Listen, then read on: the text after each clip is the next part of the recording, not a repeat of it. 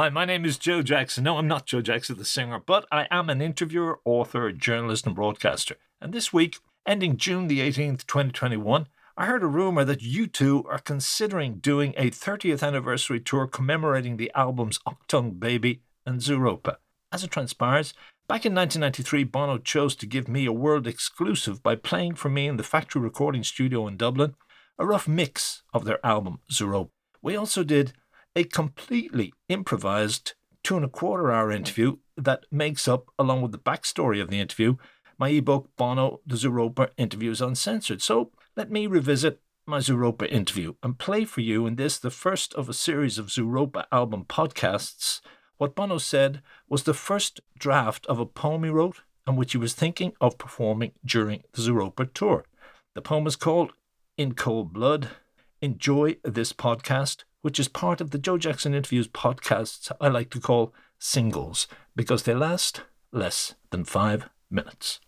He played for me most of the tracks from the album, and also at one point turned on his Apple PowerBook, clicked open a lyrics file, and read for me a poem which he was planning to read on tour, set against the backdrop of a still from Leni Riefenstahl's movie Triumph of the Will.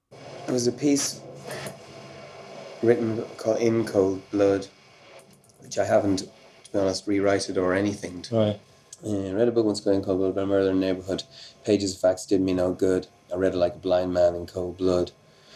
On cable television, I saw a woman weep, lie by satellite from a floodlit street, boy mistaken for a waste paper bin, a body that a child used to live in. Saw plastic explosives and an alarm clock, and the wrong men accused sitting in the dock. Karma is a word I never understood. How God could take a 4-year-old in cold blood. I live by a beach, but it feels like New York. I hear about 10 murders before I get to work. What's it going to be, Lord? Fire or flood? An act of mercy or in cold blood? Right. And it's just in the middle of the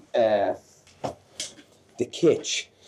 Sometimes you have to stick the boot in, you know, but it's about overload.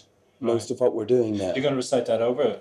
Yeah, it's just kind of talked. I'll take samples of it, lines that I like. Okay. And like a line here, right there, and because it's not about the cold blood of the act. It's about the cold blood of the way we respond to the act. Right.